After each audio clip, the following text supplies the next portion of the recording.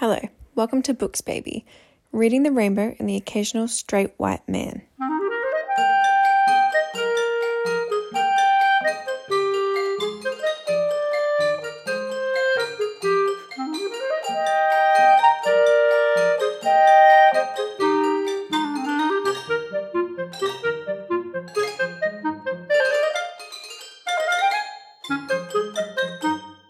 Content warning. This podcast may discuss spoilers related to the book we'll be discussing, and there may be some trigger warnings as well. Please check the program notes for further details.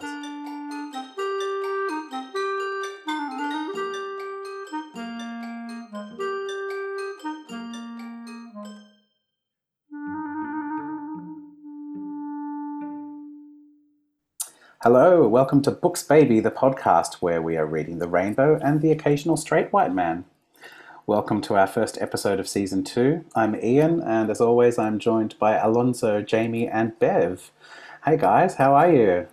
Hello. Hello. Welcome back to Season 2. I'm going to start off by asking you guys about your 2023 reading goals. Are you goal setters? Are you mood readers? What do you like to do? Jamie, let's start with you. Oh gosh, as I'm sure we all know by now, listeners included, I'm a mood reader. Can't convince me out of it. So naturally, I've made no goals for the year. Although I'm going to rip off of Ian's one that was on Instagram, which is I'm going to read more of the books I actually own. But that was sort of in effect already. So that's my only goal for the year. How about you, Bev? Goal. I set the same goal every year, actually. It's just 50 books. Last year, I think I stopped at 49. There was one more book to go and I was like, gave up. Close so we'll see how we go. Yeah, close enough. Round up. We'll see how we go this year. For this year, I think I will be, as always, reading more of my backlist. I have a lot of books, and I think there was a really good list from Electric Literature. So it was a book list of I think it was like BIPOC authors to look out for in 2023. So I want to tick off a couple from that list as well, and that's it for my goals. Aloe. I normally tend to set a goal of the number of years that I will be turning that year. So this year my goal is 37. Yeah, no surprise. I'm almost 40. I thought you were 21. It's all the water that I drink and all the creams that I put on my face every night. But no, I'm 37. I'm turning 37. It's working.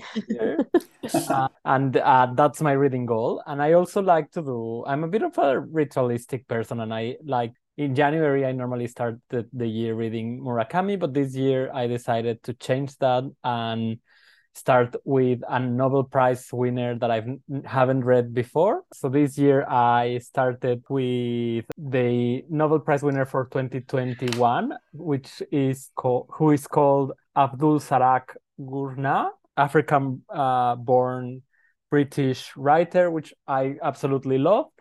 And then in March, I only read women authors just because it's Women's Day and to celebrate women. What about you, Jan? Well, I'm a serial goal setter. I cannot live without goals, but I'm trying really hard this year. So I'm trying to become a mood reader because sometimes I set myself too many goals and then I get really stressed, especially towards the end of the year when I'm like, oh no, I still have to read 5 classics and 2 Booker Prize winners. And so this year I'm trying to just mood read and read the things that I already have on my shelves. But I am also reading War and Peace, a chapter a day which I think you're doing as well, aren't you, Aloe? So Yes. That's a little bit of a goal. And I was thinking of setting myself a project as opposed to a goal of reading all of Christos Tsiolkas's books in publication order. But maybe that could be a multi-year goal. I don't have to just complete that in one year. I just want to read them all. And I've been enjoying reading a lot of Elizabeth Strout over summer. So I kind of thought it's nice to do a deep dive into an author. I like that idea about an author going through all their work. And I absolutely adore Christos Tsiolkas. So I'm all for that project. Yeah. We might have to do a buddy read at some point there. Absolutely, yes. So before we move on to our main topic, which is Elizabeth Strout, I just wanted to say thanks to all of our listeners who've been interacting with us. We love getting your messages and getting a bit of a discussion going because, of course, we all love talking about books, which is why we're here. So if you want to comment on anything that we've been talking about, any of our podcasts, you can get in touch with us at our Instagram, which is @BooksBabyPod. Or we also have our email, which is booksbabypod@gmail.com. So just a little shout out today to Leo's Little Book Life on Instagram, who's been interacting with us quite a lot. At the end of last year, we had a show about our favourite books of the year, our most surprising books of the year, our least favourite books of the year. And Leo's comment on our post about the most surprising book was really interesting. He said his favourite, the most surprising book he read last year was A Passage to India by E.M. Forster. He said, it's a famous novel, of course, but it surprised me more than I expected, how it is an anti-colonial novel and shows how the British occupiers utterly failed to connect to the complex diversity of the Indian people. A much more powerful novel than I thought it to be. I love that insight. Thanks, Leo. I am hoping to read A Passage to India this year. I do love Forster's works. I've read almost all of them, but I've been saving A Passage to India till last because I kind of thought it's sort of his magnum opus, isn't it? I kind of want to finish with that one rather than start. What do you guys think? Have you read any Forster? I started reading Maurice when the pandemic hit, but I think I wasn't in the mood and I did not finish. But I am intending to read it at some point. It's definitely worth going back to that one. Yeah. A Room with Reviews is E.M. Forster, right? Yeah. Yes, yeah. I love that book. And then I think Howard's End, it was Howard's End is great. Yeah, double That's my billing. favourite so far. Yeah, I had a double billing. It was all in one book. And I loved it. So A Passage to India, I might have to do what you're doing. I love the concept of a Project Ian and just go back and read E.M. Forster's books because he's just pick an author that you want to deep dive into. He's so funny. I find I'm so usually scattered all over the place. I want to read a bit of everything. So really focusing is kind of cool. Yeah, no, that's a great idea. What about you, Jamie? I have not read any. I had to look up his books to like make sure I hadn't read any for like uni and stuff, but I haven't. A Room with a View has been on my TBR list for quite a number of years now, though, so I should probably get to that. He's quite readable. Like, you know, often you think of classics and think, oh, it's going to be really wordy and dense, but it's actually not like that at all. It's really approachable and really interesting because he talks about the social issues of his time. That'll be good. Yeah, I'm like too classicked out from uni. Like they just give us the most random ones that I just don't like really like engage with. So by the time I get through that, I'm like, I don't want to read any more for the year. I don't want to see another classic. That's completely understandable. All right, so on to our main topic of the day. We are talking about Elizabeth Strout's writing, and I think this sort of began because a few of us read O. William when it was shortlisted for the Booker Prize last year, and that's the third book in the Lucy Barton series. And then we really liked it, so we wanted to find out a bit more about this Lucy Barton character. And so some of us have gone back to the first Lucy Barton book, My Name is Lucy Barton. I've also read the second book, Anything is Possible. Jamie's the only one of us who's only read O. William. So today we're mostly focusing on O. William, but we might sort of go off on quite a few tangents into other Elizabeth Strout novels. So let me tell you, if you don't know anything about Lucy Barton, here's the blurb about O. William. Lucy Barton is a writer, but her ex-husband William remains a hard man to read. William, she confesses, has always been a mystery to me. Another mystery is why the two have remained connected after all these years. So Lucy is both surprised and not surprised when William asks her to join him on a trip to investigate a recently uncovered family secret. One of those secrets that rearranges everything we think we know about the people closest to us. In the story that follows, we learn more about the quiet forces that hold us together, the fears and insecurities, the simple joys and acts of tenderness, even after we've grown apart. So for me, what I love so much about these books is the characters. I think Strout is just amazing at writing really realistic characters, flawed characters and believable characters. What do you think, Jamie? So yeah, I couldn't agree more, Ian. In O. William, I did find like the characters to be like so flawed, but I think it makes them so human and connectable for us as readers because you see the flaws in them. You see they're not these like perfect God status characters by any means of the imagination, and they're relatable because they struggle with things and they've got personality flaws in how they might. I think like one of the best examples is probably how William has just gone through relationships of all sorts of kinds because he is like so flawed and he knows he's flawed, but he can't get beyond that because he's so like dedicated to his work and he puts that above like everything else. And then like Lucy will like point it out to him and be like, well, like maybe if you took a step back. But then she knows she's flawed because of like her own past and the trauma associated with that. And it's good that they have this like sort of like a retrospective thing. Like they're like, oh, this didn't work because I'm flawed in this way. And I think it's good because like on a human to human level, it's like I think most of us examine our own flaws at some point in terms of how it affects our relationships or the choices we make. And so Strout really just connects to the human emotions that we all feel. I think for me at least, puts that into her writing, and like that's why I liked it so much. Yeah, I couldn't agree more. It's like the human condition, isn't it? And Mm, I think that Lucy, particularly in the first and third novels, like she's narrating and she's quite self-aware, isn't she? And even when she's not self-aware, she's aware that she's not self-aware, if that makes sense. She knows her flaws, like you say. And having grown up with so much trauma, it's really interesting the way that Strout brings that in, but in a really subtle way. Did anyone else think that it was amazing how dark some of the themes were and yet how light the novel was? yeah. Absolutely. I found that was part of the complexity of this novel, and the two novels that I've read about Lucy, and particularly about this character, and how Stroud managed to bring the human condition into the daily life. They're not novels in which lots of things is happening, but at the same time, these characters are a whole universe lives within them, that everything is happening with them. And the way in which she brings the past to what they're going through and how that affects them, it's just beautiful. And she does it in a very very poetic way, that she creates this sense of intimacy around what she's describing and the characters itself. I think that's really interesting. It makes me think about all the other books that we've read that have, how we love a trauma-filled book, and how a different writer like Strout is able to take that, sorry, take that and, as you said, Ian, infuse it with a sort of lightness that you barely even notice it. There is not so much what is the word I'm looking for?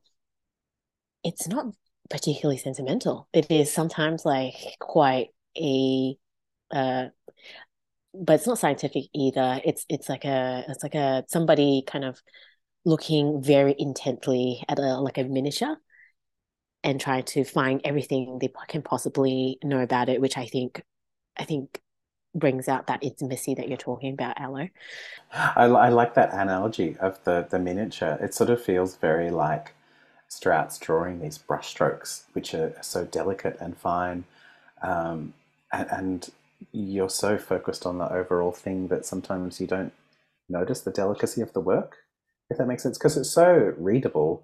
You just sort of keep turning pages and you're enjoying just being in Lucy's company. And then you're like, wow, actually, this is quite like dark. The way you describe it, Beb, is great, because I actually wrote a comment on my notes that is like, it's impressive how she creates images with words.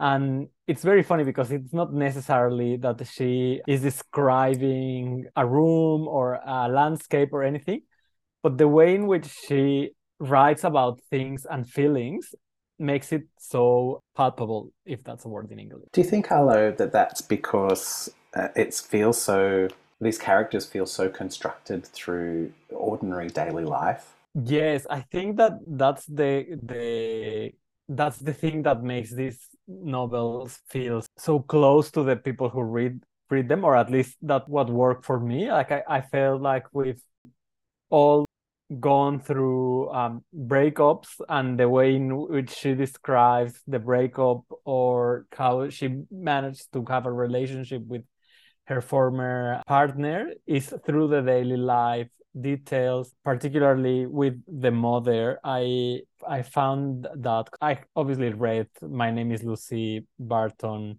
more recently, so I have it fresher in my mind, and the way in which she's just like, I need my mom, how she's happy that her mom goes to the hospital and stays with her while she's there. She does it through the little details. She thinks to herself like, yeah, I need my mom, but it's also like, oh, seeing her not sleeping, just sitting there looking after me, it's what I needed. And tells those little things tell you so much about who are these characters and why are they the way they are. Yeah, that's so well put. Thanks, Aloe. I think that the interesting thing about Lucy is that she has so much backstory, and in each of the novels, you kind of just get a little bit of some of the hints, like some of You know, in O. William, it's really about her relationship with her ex-husband, William, and the way that that's developed over many, many years. And even though they're separated, they have two daughters in common. I'm sure we can all think of people like that are older and have that kind of relationship. But it's really interesting how they've remained friends and how that's changed their relationship. She says some great things about her memory of being married and how suffocating that was for her. And that really rang true to me, this feeling of that you can not want to live with someone and be their wife, but you can still see their good qualities and still want to be in their life. And the same with her mother in the first book, how there was a lot of trauma when she was growing up, but she still wanted her mum there when she was unwell. Yeah. Did you think, Bev, that it was interesting the way that there were these depictions of women? You don't normally see women of Lucy's age, you know, represented so much in popular culture, but this felt such an authentic depiction of an older woman.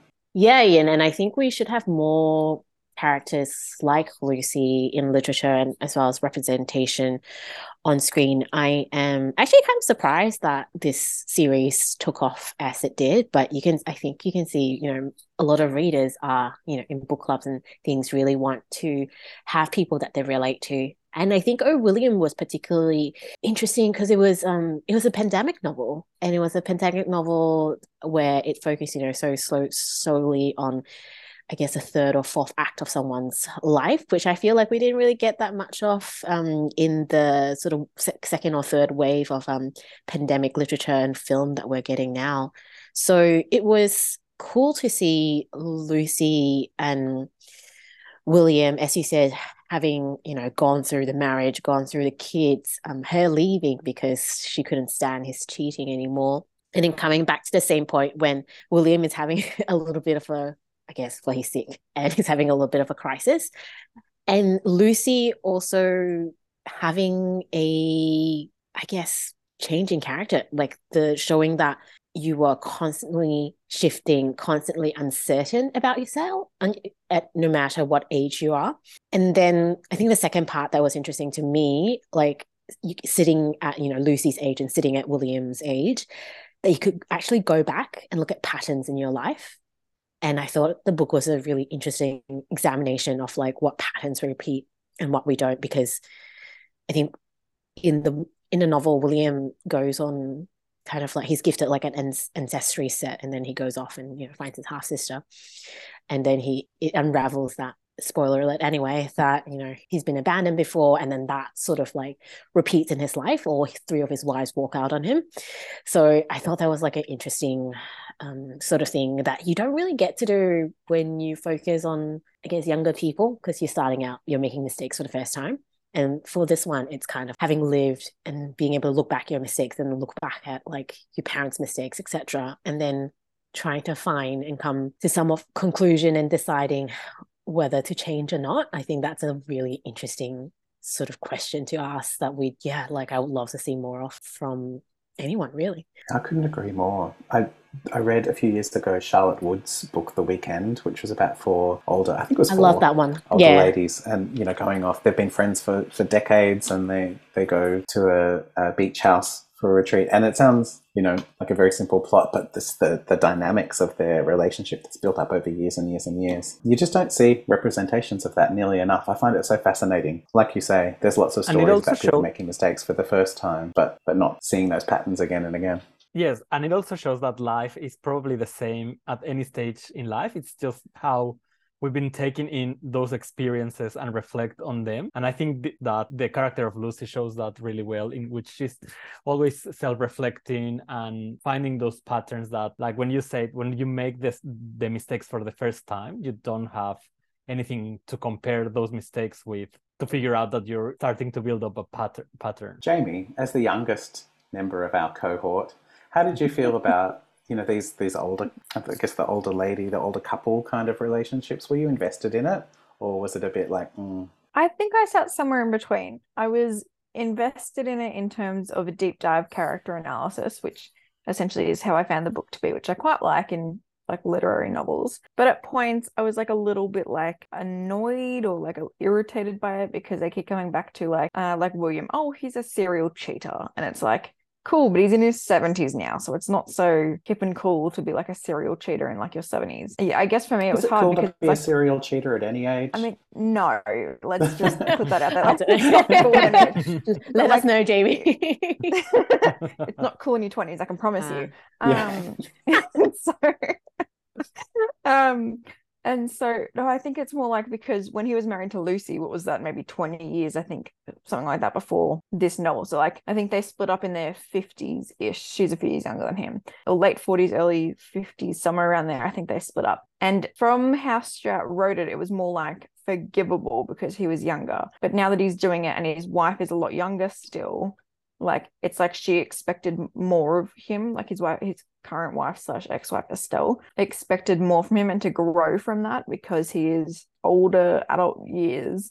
Like has he not learned by now, I guess, is the question posed through that for me. So I guess that was sort of like irritating because it's like, yes, it's a flaw, but it's also like a really serious flaw. And it was, I don't know, sort of odd because you don't often read books about older men and women, and especially older men and women who have lives beyond their children and grandchildren, as they're so often characterized. Because they're not, from what I've seen in more recent years, I've not seen a lot of books where like they're the main characters. Like there's a few around, obviously, but like this like series like focuses on that, especially in the later books, which is interesting, even as a 20-something-year-old. Good. I'm glad you did find things in there that you got out of it. I think that it sort of goes back to what Bev said, actually, that you see these patterns repeating throughout life. And I think that's what I found interesting too with William, making those same mistakes again and again. And yes, it was frustrating, but also I think that's what people are like. They don't change as they get older. They just become more the same. Which sort of is how I was able to connect with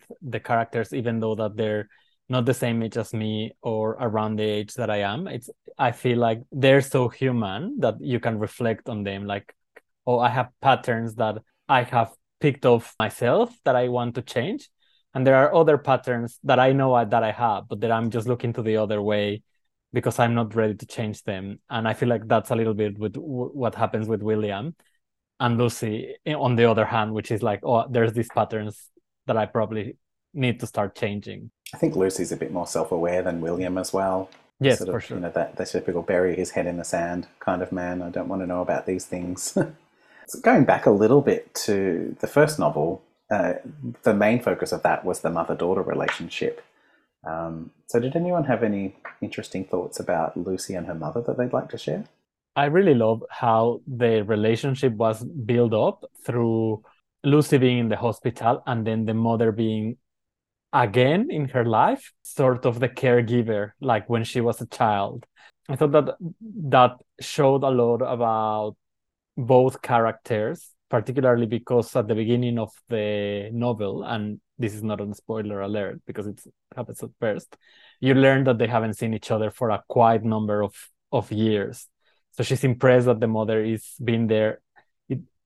It shows how their relationship is very complicated, but at the same time, it shows that no matter how awful your relationship is with your mother is always a comfort place. Having your mom there always feels like being on a safe place. That's such a nice way to put it. Yeah. I don't know. Like I haven't finished My Name is Lucy Barton, but given how like it begins with kind of awfully and she has such immense sort of a loneliness growing up in her childhood, I almost wonder whether is the mother more of like a concept, rather than the actual mother. Like it's supposed to be a safe place, supposed to be a warm place. And when you don't get it, you try and get it through different means. The other perspective that I was really interested in as well was, so I guess we're looking in Lucy Barton like from a daughter's perspective of what the mothers should be doing. But it was interesting because I picked up Olive, how it explores the mother and then child relationship from the perspective of the mother. Because I think in literature, you are trying to like, and it's very rightly, you're trying to unspool, what your parents have like hurt, how they've hurt you, how they've changed you, why you are the way you are. But I like the perspective of, how having children can also change you, how they damage you, and that's not emotionally explored that much, which I found really fascinating. And I think kind of like summed up by this quote. I'm rewatching Fleabag, but there is like a very short exchange between the father and daughter in that one as well, where the father goes, they always talk about how daughters always talk about how fathers fuck them up, but they don't really say how having daughters fuck up their fathers as well. And I was like, yeah, we don't really talk about that perspective. And sometimes like maybe that's lost in that conversation, which I like Strout for bringing that up and weaving such insight into it. Yeah, she is so incredible. There are so many things that she writes about with such empathy that you don't often see. I was thinking about poverty. She writes about these very poor characters from a small town, and particularly in the second book, Anything is Possible, where it's not told from Lucy's point of view, but more focuses on all these individual residents or people who used to reside in Amgash, where Lucy grew up. So some of them are her relatives, some of them are just people that she went to school with, and most of them are quite poor or grew up poor, but then move out into the world, and their poverty as children affects the way that they see the world. Just like you see from Lucy, she grew up not having television, and so she doesn't understand the cultural references that people make when she goes to university, and I think that results in her always feeling a little bit alienated from everyone around her. And that's not something that you often see dealt with such respect and care, I think, whether it's in literature or in television or movies. Yeah, I agree. I think there's a big stigma around poverty. So when it's addressed in films or literature, it's always through the stereotypes, or the poor are really good, or the poor suffer. Whether, as you mentioned, Ian, I think Strout addressed this issue with so much empathy and shows how poverty is an issue that constructs our identities, or income is part of how we discover the world and how we step into the world.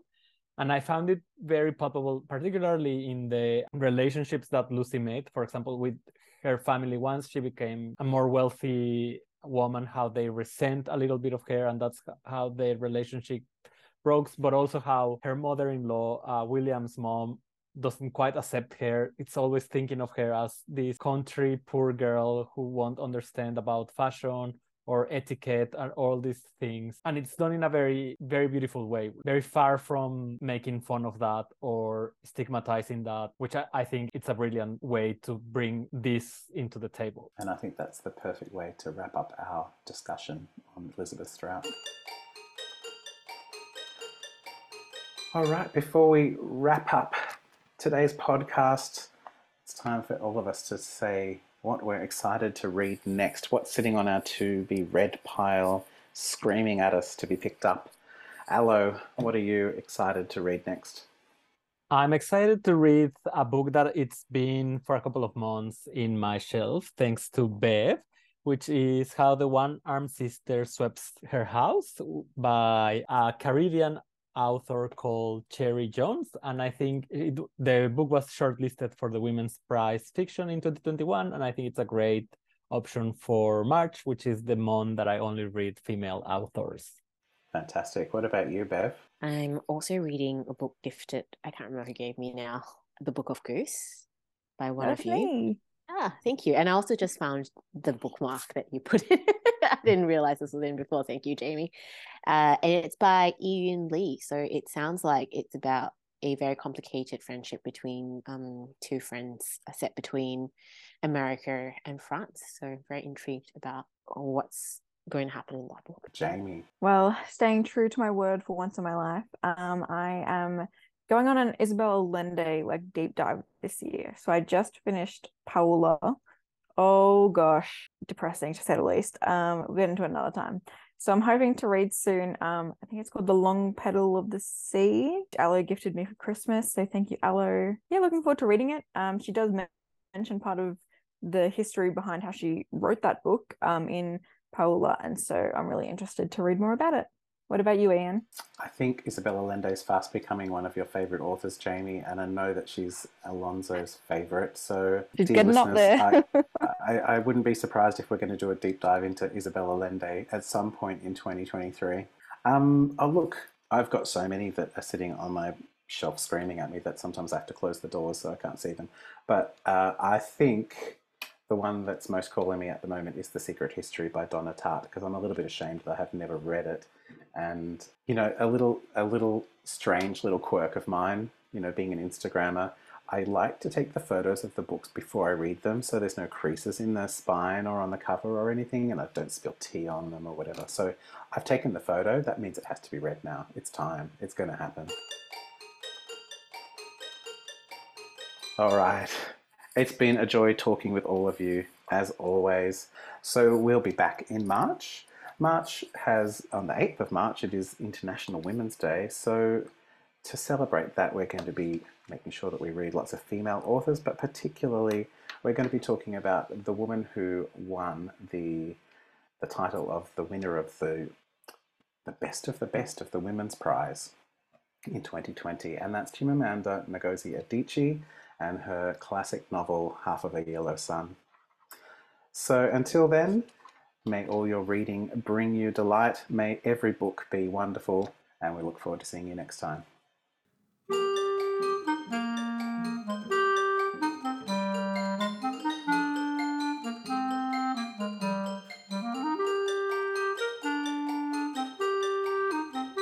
The Books Baby theme music was written by Paul Smith and performed by Paul Smith and Ian Sykes.